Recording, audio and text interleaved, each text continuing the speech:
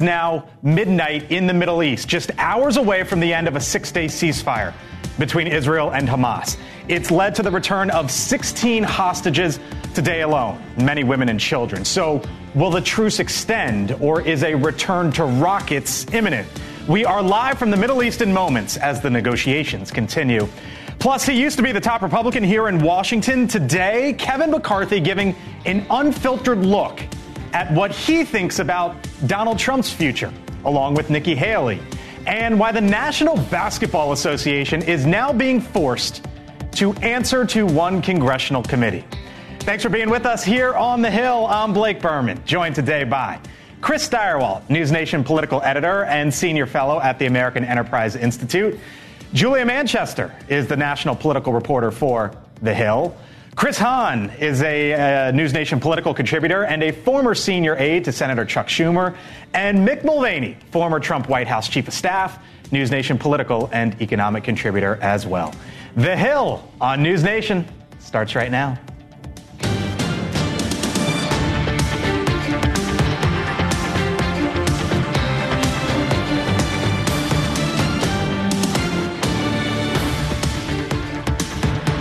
Hello, come on in. So it is, of course, as we mentioned, midnight in the Middle East. We'll get the latest there in a moment. But first, what to make of this as we start off the show? According to reports, the multi-billionaire celebrity Mark Cuban is set to sell a majority stake of the Dallas Mavericks. He also recently announced that season 16 will be his last on Shark Tank. So what's he up to? Well, Sports Illustrated has this headline out today asking if a presidential run is next. Bill Kristol, you might know the name, longtime conservative in politics here in the Beltway, writing today, quote, a few months ago, Mark Cuban said he wouldn't run for president in 2024 because my family would disown me. Perhaps someone should check in with his family today. Hello to you all. Nice to have you in. Mark Cuban, and there's, some chatter, some speculation. Is this about Mark Cuban or who is being perceived at the top of both tickets? Well, he's been sniffing around before. I first met Mark Cuban in 2016 when he was flirting very loosely with the idea. He's around. And you'd have to say, if you're thinking about who could No Labels nominate, Mark Cuban makes sense. He's very famous. He can self-fund. And he would have sort of the right approach to go mix things up in the general election. Mark Cuban could make a lot of sense there, but who knows?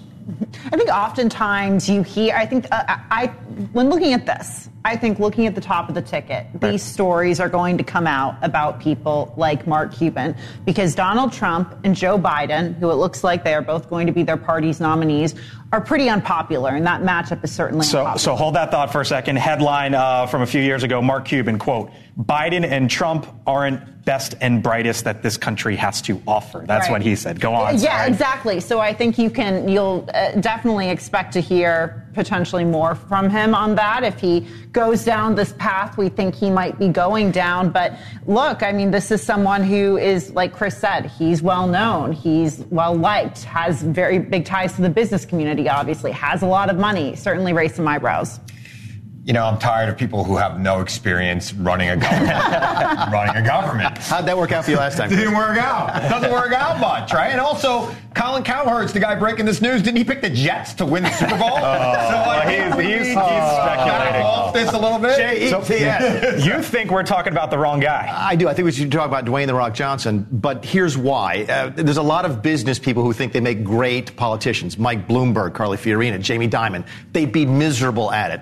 If he runs, he's not running as a business person, just like Donald Trump wasn't running as a business person. Donald Trump ran as a television star. Right. Okay. Mark Cuban is a celebrity. That's a different category. So I do think Stirewalt's right. By the way, it only took me 4 minutes to say that this time. Okay.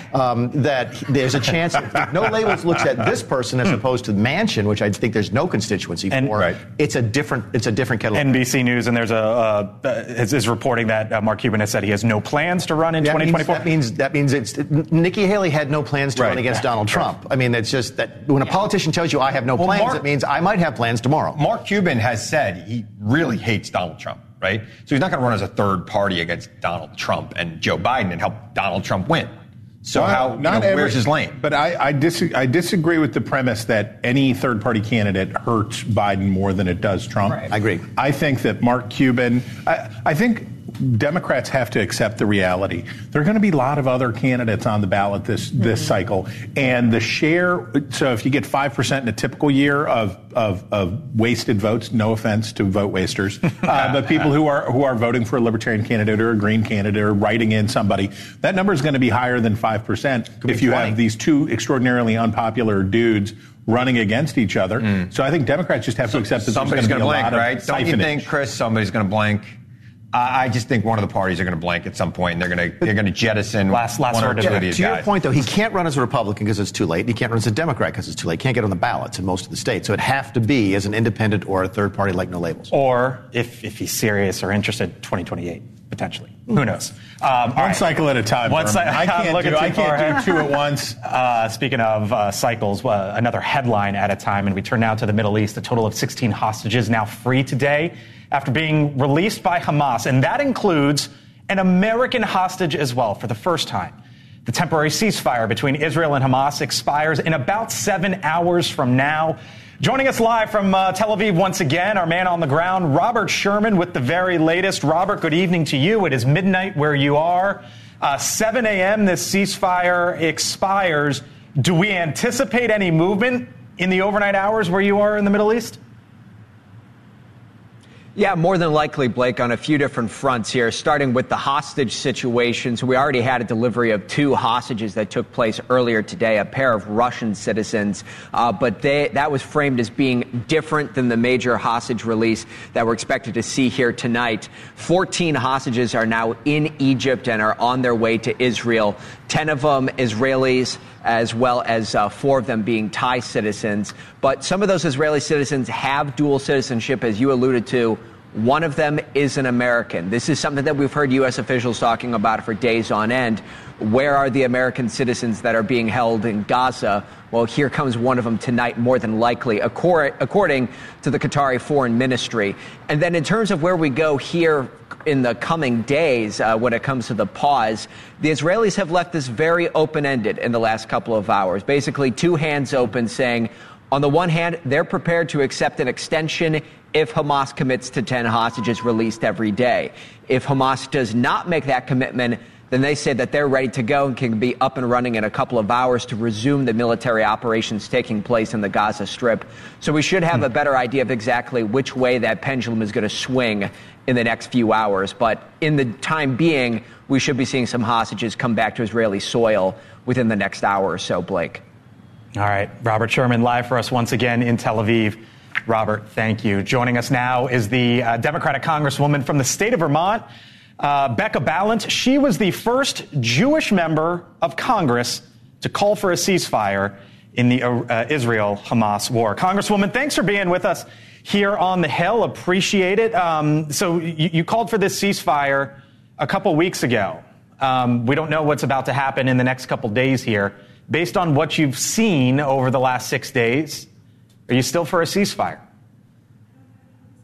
Well, what I had said is that I want a true negotiated ceasefire, one in which we would get all the hostages released, we would have the bombing stop, we would move towards a true pathway to peace so that we could have a 2-state solution. I still believe that, and I think that we can build on what has happened in the last few days. I believe that we cannot move forward until all the hostages are released, and that hasn't happened yet. And I also know Hamas cannot stay in power in Gaza. They're not only holding Israelis hostage, they're holding their own people hostage. So what I was trying to say with my statement is that so many of us want the same things, and let's name those things so we have a pathway forward. Well, you say a pathway forward and move forward until all the hostages are released. What exactly does move forward look like and mean to you? Well, so exactly as it's happening right now, that we have to keep pushing. The president and Secretary Blinken need to keep pushing to make sure that all the hostages are released. And what I hope is that we will continue to see these waves of hostages being released, continue to see more humanitarian aid coming into Gaza, and hopefully pressure placed on the international community to make it clear to Hamas that they can no longer stay in power in Gaza. I believe it's more than 90 hostages that have been released, and there's still, I believe, 8 Americans. Obviously, the great news that one is out. But what is there anything that you think the White House or the administration can do to press to get more of these Americans back home? Well, they have to continue to press Qatar specifically and also partners in Egypt to intervene. Look, Hamas is a terrorist organization. They cannot be trusted to abide by their word. We know this for weeks now. We've seen that they have held children separately from parents. They have done things that they promised they would not be doing. They still have not admitted to the atrocities that were carried out on October 7th. And so, yes, Biden needs to use those partners in Qatar and other nations in the Middle East to say that this is not something that can happen without deep, deep concessions on the part of Hamas. Last question for you, Congresswoman. There are some in your party who want to put conditions around aid to Israel, meaning if we are going to send billions of dollars to Israel, it has to be done with A, B, C, and D, so on and so forth attached. Do you believe that crosses the line? Certainly those conversations need to be happening. And what will cross the line or not for me remains to be seen. It is still very much in a place of conversation right now on the Hill. But of course, what Americans are feeling right now is they want to make sure that aid that we have going to Israel not being used to hurt civilians. And so that's the crux of the matter for so many of us. Would you vote for an aid package if there were border conditions, southern border conditions you didn't like? I will have to look at the package in its entirety. I know that for me, there might also be aid that we're still struggling with, flooding that we had in Vermont this summer. We're looking at aid for Ukraine. So it will be a package that has a lot attached to it. So it's difficult to give you an up or down answer right now. All right. Congresswoman Balin, first time here on the Hill, I believe. Thanks for joining us. Hope you come on back. I appreciate it. Yep, you got it. Chris, we both looked at each other when she said, when I asked about aid, and then she attached, flooding in Vermont. Vermont flood aid. Right. Yes. And you got to wonder if, and I'm not trying to single her out, but if that's going to be one and then a dozen and then 100 and so on and so forth. Well, yeah. I mean, look, the game that we're playing in the House right now, and I want to hear former Congressman Mulvaney's insight on this, but it strikes me that we're in a everyone for themselves era in the House of Representatives. The old order having been substantially defeated. Now people are like, why can't I put my own ornaments on the Christmas tree? Yeah. If we're hanging ornaments, people in Vermont want flood relief. So it will be interesting to watch. That was a very festive answer. I feel festive. Yes. I feel festive. Folks in this town in Southern Beltway know what the term must-pass legislation means. There's usually every single year a couple of bills that must pass. The funding bills, the Defense Reauthorization Act. These have to pass, and typically they are the things that people want to attach things to. It used to just be the leadership that got to do that. Now it's everybody gets a chance to do that. The Israeli funding is must-pass piece of legislation, so this is just going to be the first conversation we have about what gets attached to it. All right. Now to President Biden and his attacks against quote-unquote MAGA Republicans. The president is in the state of Colorado right now touting Bidenomics and new clean energy jobs. It also happens to be in the district of the Republican Congresswoman Lauren Boebert. President speaking moments ago. The historic investments we're celebrating today is in Congressman Boebert's district. She called this law a massive failure. You all know you're part of a massive failure? You were that's pretty. I gotta say. I mean, I don't normally laugh at politician jokes, but that's pretty funny. The sign of the cross over Lauren Boebert is Beetlejuice vape enthusiast hardest hit. On to what he said. MAGA Republicans. Yeah. Is this smart strategy? Is that what you want him focusing on? Do you love hearing that? I want him to attack. Yeah. I don't. Can think he? Yes, he needs to attack Trump, Trumpism, and MAGAism every single day. The guy is getting closer. People have forgotten. He's going to run around saying how great the economy was, but he wants us all to ignore that last year when 1 million Americans died and the economy shut down on his watch because he failed us. COVID, No. He failed us as president. He did not protect us from COVID. He made a small budget cut 2 years earlier that removed a safeguard in China that would have helped warn us of COVID. It's on him. And nobody says it. The president needs to say it. Okay. I know you did. We'll get to everything that was wrong with that statement later. But MAGA is the new fascist, right? That's what they want to say. They don't want to say fascist. They don't want to say Nazi, so they say MAGA. This is it's a dog whistle to folks. That's all this is, and you're going to hear it again and again and again. And you're wrong about the budget. I'll give the last one. It worked.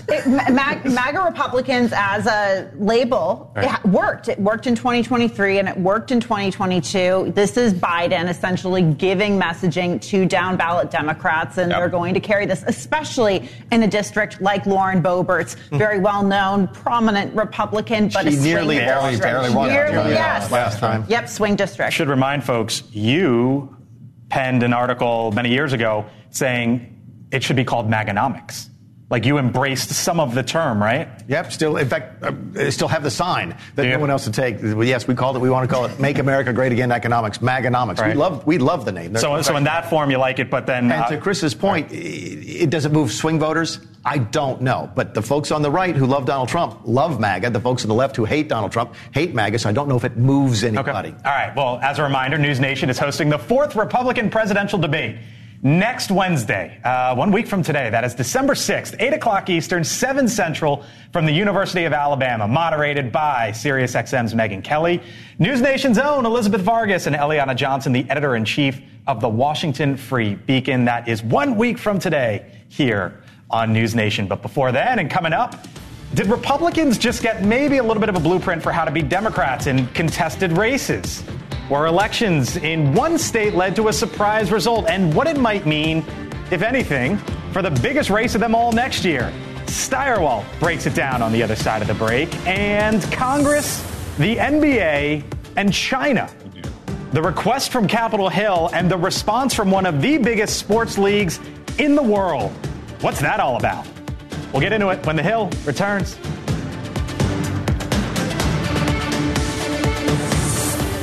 Nation. All right, welcome back here to The Hill. So Charleston, South Carolina has done something for the first time in 150 years. They've elected a Republican mayor. Former state legislator William Cogswell's win last week is one of a few GOP victories this year. Now, while the election was technically nonpartisan, one reason he won is because the Democratic vote in that city was divided. He also picked up support from far more working-class African-American voters. That's usually a staple for Democrats in urban areas. So what does it all mean? Maybe. Steyerwalt is here to break it all down. I can do maybe. And I know it's nonpartisan, but have you ever seen a more Republican-looking human being than that guy? He looks like, that's a stone-cold Republican bro right there. Okay. Why do you care about the mayoral election in Charleston, South Carolina? You don't, unless you live in Charleston, South Carolina, a lovely city indeed. Why you might care about it is what it says about the nature of the Democrats' coalition and what it might say about 2024. I want to read to you a quote from my friend Dave Weigel, writing in Semaphore. This was the runoff election. In the prior round, there was a younger African-American woman who was challenging the incumbent, not a Democrat, but really a Democratic candidate. And they brought in all the cavalry, right? They brought in Jim Clyburn. They brought in national Democratic figures to try to prop this guy up. And here's what she said. She said, this is Mika Gadsden. You keep rolling up that DNC bus like it means something in a city that is displaced black voting bloc and that you need and want here. You can bring in all the fish fries, all the Clyburn, all the Cory Bookers, all the Kamalas, but when you've eroded that block and now you're looking at them like, oh, where are you at? Well, where they were at, in fact, was voting for the Republican in that race, that very Republican-looking dude that we showed you before. This is concerning for some Democrats, with good reason. And you know why? Look at Joe Biden's job approval rating among different age groups. Check it out. Here it is. Ta-da. Okay, lower approval rating among those 18 to 29-year-old voters. We've heard a lot. We've talked here about, is it Hamas? Is it support for Israel? What's driving this? What's driving this? And I want to tell you something. I want to tell you people something. It's not that complicated. It's the economy.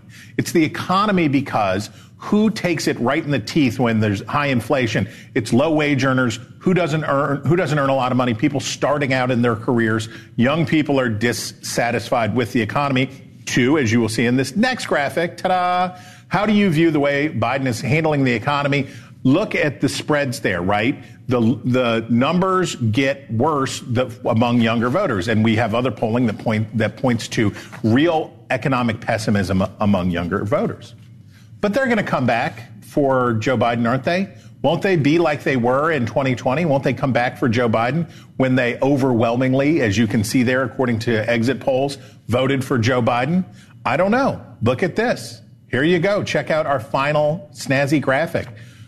Who would you vote for president? This is NBC News, high-quality poll that we like very much. We've talked about here before. Donald Trump winning among those younger voters. Now, I will tell you right now, just so that Chris Hahn doesn't jump over the top of the desk before I finish saying these things, I will tell you that's not going to be what the final number looks like. But if it's anything like that, with younger voters, black voters, white voters, whatever, that's a serious problem for Democrats, and it's something that we're going to watch from here on in. So I did it. I didn't almost do it. I did it. Breaks it down. Yeah, there you go. So on that point about young voters, is it that it's not that Donald Trump is popular or getting popular with young voters. It's that young voters are so disillusioned with Biden. They're just pushing back. Yeah, and also I think it's free money right now to complain about the guy who you've got, right? You're almost a year away from the election. Who do you like? I don't like that guy. But my point is it's the margins that matter. So for Trump, the margins that he has to worry about from 2020 are among suburbanites, college-educated, older, more affluent voters. If he does worse with those voters, which he certainly will, but how much worse will he do with those voters than he did in 2020, post-January 6th, post all that goofy-odd business?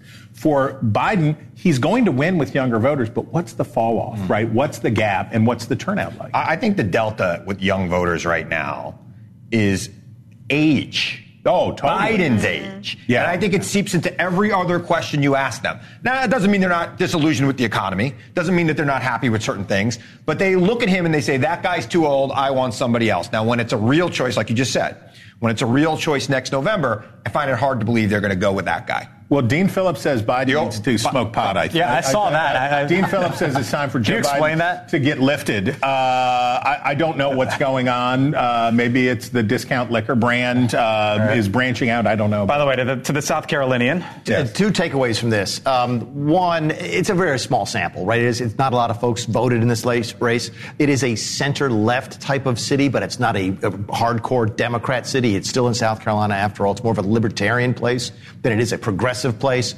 But if one of the takeaways here is that this monolithic African-American vote for Democrats is fracturing, just like so many other monolithic votes for each party is fracturing, that is a big story. And Mr. Republican dude in that race was able to capitalize on it because of the moderate and acceptable viewpoints that made him an acceptable spoiler to the Democratic. And the second takeaway, and I'm looking right at you because I know what demographic you were in age-wise, I cannot believe somebody went from being on the Jetsons to being mayor of Charleston, South Carolina. Mr. Cogswell. Cogs. Very nice. Very nice. It's the place to leave it. There you go. By the way, some programming news. We are very excited to announce. What? The Hill, this show, set to air on Sirius XM's POTUS channel, weeknights at 6 Eastern.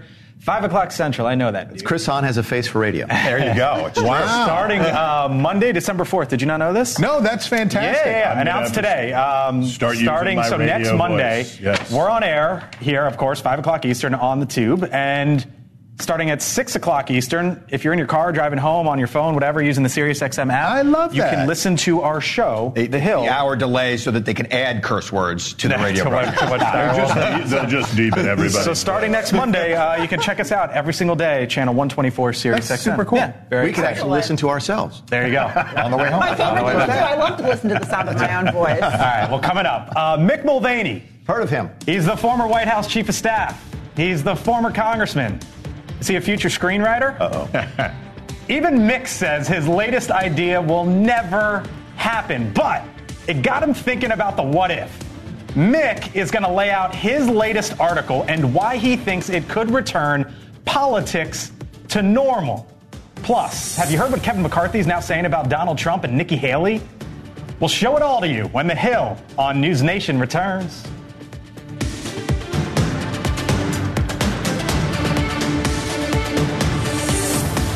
All right, welcome back to The Hill. So attacks between Donald Trump and Nikki Haley are starting to heat up. In a fundraising email, Trump has described Haley as a quote-unquote puppet GOP candidate, as she just received the endorsement of the influential group founded by conservative Charles Koch. Haley is now amping up her attacks. I am running against President Trump. I'm waiting for him to get on a debate stage. He can't keep hiding the way he's hiding. He can't start acting like President Biden. He needs to get on the debate stage. He needs to confront us. He needs to let us, talk about the differences and go forward. Today, we also heard from the former House Speaker Kevin McCarthy. In an interview, he said this about the former president, Trump. If his campaign is about renew, rebuilding, and restore, he'll win. If it's about revenge, he'll lose. Kevin McCarthy, a bit unfiltered today. Very unfiltered, and this is all coming as, there's Liz Cheney is coming out with her own book with some unfiltered comments about Kevin McCarthy. Oh, about Kevin, but, in terms of Kevin McCarthy, going back to that, he's in a position where he can say whatever he wants. Yeah. And I think he's very much... He's in a chamber right now that is on the defense when it comes to 2024, and that goes up to the top of the ticket as well. He was also asked today about who he thinks Donald Trump should pick as his running mate, and here's what Kevin McCarthy said, quote, well, right now, I think it would be Nikki Haley, in my view, but the question is, who you select, will they serve? So that's another question you have to have, and it's about addition. I don't think he's picking Nikki Haley. I think it's going to be like Ivanka. Come on, you don't. Oh no, yes. I'm not just saying that as a throwaway line. He's going to pick somebody intensely loyal to him because everybody wants him out, even the people who say they don't. Anybody who would be of the level to be a VP candidate, normal person like Nikki Haley, wants him out, and they will be plotting to get him out. Kristi Noem is hanging outside of Trump's window right now, peeking in over the ledge. I'm ready, and I agree with our Democratic friend. Which part? No, the part that if you're Trump, you don't want, and I say this with love, you don't want Mick Mulvaney's, Mike Pence. You don't want people of principle and character in your administration who are occasionally going to say, I'm sorry, but that's illegal, or I'm sorry, no, you can't do that. You don't want Mulvaney's. You want factotums. You want people who are going to do what you tell them. The wrinkle is this, and I've been there before, and I said, look, they don't trust each other, they don't like each other. I've gone back and forth on Nikki Haley as a vice presidential candidate. Again, even assuming she would take the job, which she might not. But here's why he would take her and why she would say yes. Number one, if he really believed he needed that to get over the line, if he really believed adding a woman like Nikki Haley helps him in the suburbs, he decides, okay, I'll put past bygones be bygones, I'll pick her. And if she decides that she wants to run in 2028 and she needs to stay relevant, she might take the job. Those are the circumstances. I don't think it's outrageous to think that might be the ticket. I'm still with Stirewalt on this. I think Kristi Noem is at the top of the list. What do you make of that first quote about renew, rebuild, restore? Who wins? If it's revenge, he loses. He's wrong. Kevin McCarthy's wrong. Kevin's wrong in that. I have a great deal of respect for Kevin. Trump is going to do what Trump does. If Kevin McCarthy was a better politician than Donald Trump, Kevin McCarthy would still be Speaker. And he might be president. He might be president. And if Kevin McCarthy would have put a knife in Donald Trump when he had a chance, Kevin McCarthy would still be Speaker. The point is, people... that was Kevin McCarthy's big mistake. A lot of folks, us, okay, folks who do this for a living, people who are reasonable politicians or pundits, have never understood Donald Trump, don't understand why people like him, don't understand his popularity, but it's there. And I think Kevin, with all due respect, is wrong. Trump is going to rise. But voters want it to be about them, not about the politician. Well, the voters want it to be about them. The voters voting for Trump want something else. But it's one on the margins. He needs to win on the margins. The people screaming at the rally don't care what he says. They know he's a horrible person, but they think he's their horrible person. It's the guys on the margin that he has to convince to vote for him that want to know what he's going to do for them. And if all he's doing is running around saying, well, I'm going to go get Mick Mulvaney for writing that article about me, he had it's not going to happen. 15 million votes more in 2020 than he had in 2016 after everybody knew what they were voting for. I'll give you the last word. Well, the way I interpreted that comment from Mick Mulvaney, I'm sorry, that guy, former Speaker McCarthy, the way I interpreted that was essentially McCarthy warning, like many Republicans have, for Donald Trump to stop talking about 2020, stop talking about, and talk about the economy and such, and we've seen that that's hurt Republicans in the past. All right, Mick, you ready? Yeah, let's do it. Let's do it. You got an op-ed out in The Hill, by the way, where Mick lays out a dramatic scenario for the 2024 presidential election. Here's the headline. Imagining a Biden-Trump deal that could return our politics to normalcy. From Biden's point of view, here's what Mick proposes. Quote, Donald, I have a deal for you. I will pardon you tonight on national television, and I will ask that all the state charges be dropped against you on one condition. You agree to give up the campaign and never run for office again. Mick? So I started this under thinking that no one could script up what's happened in American politics in the last 5 or 6 years. If you sat down in 2015 and wrote this out, what actually happened, and gave it to a producer at the West Wing or in Hollywood, they'd laugh you out of the building. But I'm like, okay, so if we're just sort of shooting for the moon, what might happen from here on out? I started with that premise that the Democrats want to get rid of Biden because they think he can lose. Republicans are still not warming to Trump, or at least a lot of them are not. How do you get both of these gentlemen out of the race at the same time? That Trump gets convicted, he's looking at real jail time, there's possible social unrest, Biden calls him up, offers him a pardon if he agrees not to run. Trump rejects that, saying that's what this was always about. This was always about keeping me out of the White House. This is always about you preserving your place at the presidency. I won't do that. And Biden says, I'll tell you what, you take the deal. I won't run again either. We both bow out together and we turn this over to the next generation. Is it crazy? Yes. Is it going to happen? No. But face it, it's not the crazy. If it did happen, it wouldn't be the craziest thing that's happened in American politics. You need a common enemy for them, though. In the script, you need a common enemy for them to unite against. We were talking about the Jack Lemmon, James Garner movie, My Fellow Americans. You need to write Hillary into the script where they unite against Hillary Clinton. Then it can work. I feel a screenplay coming on. It's going to be good. Mulvaney and Stirewalt. That says screenwriter next career. There we go. I think everybody's moving into this alternative universe version of fiction, right? I mean, every Marvel movie, there's multiple universes. We talk about that Apple TV show. True. It's great. It's a great genre. But we just learned that Stirewalt was talking about Dwayne "The Rock" Johnson 3 or 4 years ago, 5 years ago. Yeah. I was talking about a year and a half, and now it was crazy 3 weeks ago. He was here last week talking to folks on the Senate. I'm glad you ended it that way, because I was going to say, when you started talking about alternate universes, we started the show with Mark Cuban, right? Because there's some who are talking him up based on some moves he's made in the last couple of days.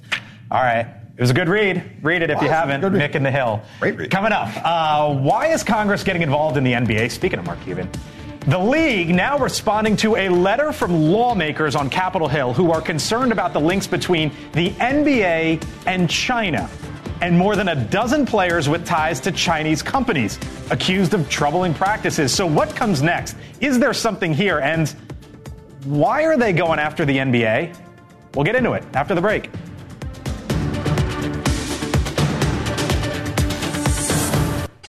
Without the ones like you, who work tirelessly to keep things running, everything would suddenly stop. Hospitals, factories, schools, and power plants, they all depend on you. No matter the weather, emergency, or time of day, you're the ones who get it done. At Grainger, we're here for you with professional-grade industrial supplies. Count on real-time product availability and fast delivery. Call, clickgrainger.com, or just stop by. Grainger, for the ones who get it done.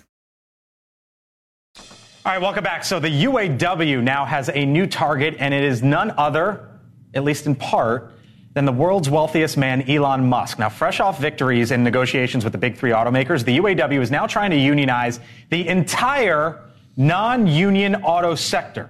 That would include some popular and well-driven brands like Toyota, Volkswagen, and Tesla. What do you make of this? Yes, do it. From the Democrats' view. Look, my dad was a Teamster. My teeth are straight because my dad was a Teamster, right? Okay. And I think that unions have brought middle class to the entire country. And I think Elon Musk has had too good of a life up till now. Let him have to fight this fight, which he's going to lose, by the way. Because I'm not sure this is an Elon story, though, because when you look at union, the UAW, it was something like 1.5 million workers at its height, and it's now some 400,000. I mean, it's a question about them clearly trying to increase their footprint. And think about this, when they were 1.5 million, a lot of these other automakers weren't making cars in the United States at all. They were importing them from overseas. Greenville and Spartanburg, South Carolina, Buffalo, West Virginia, cities and towns, communities across the South and Appalachia have seen prosperity from non-union plants that came into these places because they were breaking out of the old regime. The target now is to come after places like this and manufacturers like BMW, Mercedes, Toyota, Volkswagen. And there's a subtext here, too. The new leadership at the UAW is, just fantastically left. They make you look like a centrist. These are Democrats. Socialists in America. These are socialists. Sean Fain was wearing a shirt that said, "Eat the rich." Sean Fain did an interview during the UAW strike when he said, look, this is not really, I'm paraphrasing now, this is not about higher wages. This is about social justice. This is about socialism. This is about progressivism. This is now a political movement, not the labor movement. This is not your dad's union. They buy that in something entirely different. Again, though, it's going to bring more prosperity to the workers at those plants, which would in turn bring more prosperity Detroit to those is one of the towns. most prosperous cities in America. That's well, they left Detroit for the most part, right? There isn't a lot going on in Detroit. Why did they leave Detroit? Because the unions were there. So, by the way, Elon Musk is doing or just wrapped, I believe, a live interview, and he was asked about Tesla, and there's some other stuff in there. By the way. Elon and some 4-letter words. He said, quote, "We make the best cars, whether you hate me, like me, or are indifferent. Do you want the best car or not the best car?" When it comes to electric vehicles, he's right. They are the best EVs. All right. What a week for Elon Musk. Yeah. All right. So, is Elon running for president? Because we haven't talked about him. No. I highly doubt he's running for president. But back here in Washington, though. Let me at him. Why is the NBA playing defense against Congress? A congressional committee about China with members from both sides of the aisle has raised concerns over the league's business ties with China, specifically the use of forced labor in China when it comes to league apparel. Now the league is responding, sending a letter saying that it, quote, condemns human rights violations anywhere and adheres to U.S. guidelines for doing business in China. Why are they going after the NBA here? Anyone? Well, I think they're going after a number of these, big business, particularly when you look at textiles and fashion in China. Not long ago, ABC News did a documentary on it's called Shein, a fast fashion company. IPO is coming soon, maybe like $60 billion company or so. Yeah, and a lot of this stuff is made very cheaply from China, and you can get it very cheap here in the United States, shipped very quickly. But there are serious questions about how the conditions that these workers are facing in these factories in China. And you're seeing that, I think, when it comes to the NBA and I think other businesses. I think you're going to hear other businesses have to answer for this. China is one of those rare bipartisan issues in Congress and holding them accountable. And I think they're going to go forward with more. Is this because of what happened a couple years ago? When there was James. LeBron and Daryl Morey, who was a general manager, in which he said, "We stand with Hong Kong," and then there was some backlash in China. And he had to walk it back. And now, is that what's going on here? And LeBron James was so wrong and so bad on this, and the sucking up to China. We talked about this last week or the week before when Chairman Xi was in San Francisco, and all of the U.S. executives went to go suck up to him, right? Like standing O. This huge market that people want access to, that the NBA wants access to. The time is coming for choosing, where companies and organizations are going to have to choose between the China market and maintaining in the U.S. market. And that's Jerry West on that basketball, right? That's Zeke from Cabin Creek. This is an American brand. It's red, white, and blue. They ought to stick with it. There's a diverging interest here. Corporate America is moving more and more towards supporting China and less towards being American companies. We saw it every single day in the White House with CEOs of Fortune 500 companies coming and going, please go softer on China. Please go softer on China. You know all the names. You can imagine who they are. This is more of the same. These are folks these are American companies, but they're not patriotic companies. What's that pitch? Because they're not saying, please go soft on China. Like, what are I assume. I don't know. You tell me. The market to support our brand. Mr. President, we're making all of our money in China while we employ all these people in the United States. If we can't sell in China, we'll go out of business. That's why I ask, why are they going after the NBA? Well, it's a good look. It's an easy. I'm not saying what's going on is right. I don't want that to be the impression. It's an easy headline to talk about the NBA. Right? You go after a dozen. It's a layup. Yeah, exactly. It's a great line. There are dozens of companies that are doing the same thing. Right. You put the NBA in there, and there you go. All right. Well, coming up in the next hour, Connell McShane is filling in for Elizabeth Vargas on Elizabeth Vargas Reports. Tonight, he will be speaking with media reporter Brian Stelter about the new allegations surrounding the NBA player Josh Giddey. Have you heard about this? It's disturbing, and they're looking into it. Connell's conversation with Brian, 6 o'clock Eastern, after this program right here on News Nation. And coming up here before we go, some welcome news for the father of the American hostage released today. We are now learning who this hostage is, now in safe custody. We actually spoke with her father randomly a few weeks ago. Final thoughts from the panel here on the other side of the break. December 6th, the News Nation Republican primary debate. News Nation's Elizabeth Vargas, SiriusXM's Megyn Kelly, and the Washington Free Beacon's Eliana Johnson moderate a live primetime event. Wednesday, December 6th on News Nation. All right, let's end here on some really great news. As President Biden just a few moments ago announced that one of the Americans being held by Hamas is now safe and free. We've got some very good news to report. Liat Benin is safe in Egypt. She's crossed the border. I talked with her mother and father. They're very appreciative, and things are moving well. She'll soon be home with her 3 children. That's all I have to say for right now. President moments ago leaving Colorado. Now, you might remember on this show, and you see a picture of her, last month, October 26th, I had the opportunity to talk to Liat's father. His name is Yehuda. He had been here relentlessly in Washington, doing everything he could to get his daughter and her husband freed from Hamas captivity. You could see Liat, her husband, who is presumably still being held hostage.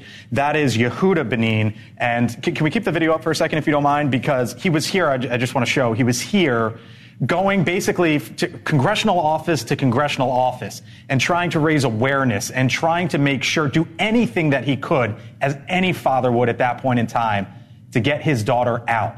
She is Israeli-American. He is Israeli-American. Her husband is Israeli. And today, the good news, as we just heard from the commander-in-chief, that man's daughter is safe and free. Really great Thank God. news. Thank God. Yeah. Thank God. Yeah, thank It God. comes after Emily Hand. She's an Irish-Israeli girl. She was reunited with her father. Yeah. So lots of good news on that front this week, but a long way to go. Yeah, a long way to go. I mean, her husband, presumably still in Hamas captivity. It just goes to show some of the complexity. I was looking at the names of the 10 released along with Liat. The ages of some of them, 13, 15, 17, 18, and 18. They are still releasing kids. Like during the Iranian hostage crisis, this will continue to be a matter of focus for the American electorate. People will know these names.